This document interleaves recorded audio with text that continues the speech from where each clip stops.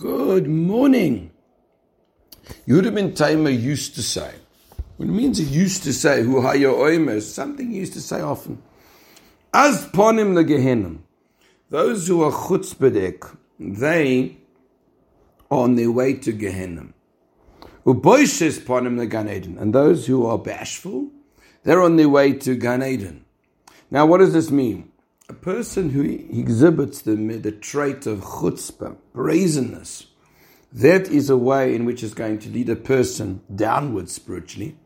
And a person who is bashful is a great protection in order to lead him spiritually higher.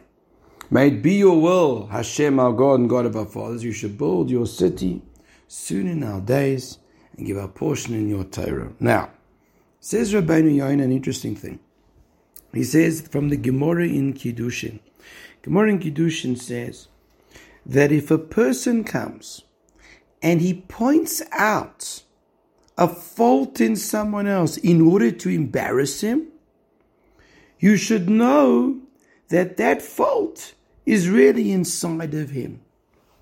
And this is very important.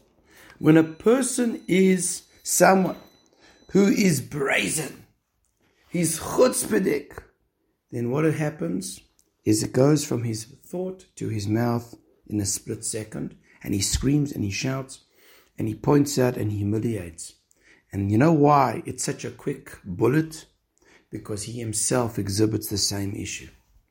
When a person has to always knock and cut down, it's because the frailty is in him, as opposed to a person who looks at things in a beautiful way.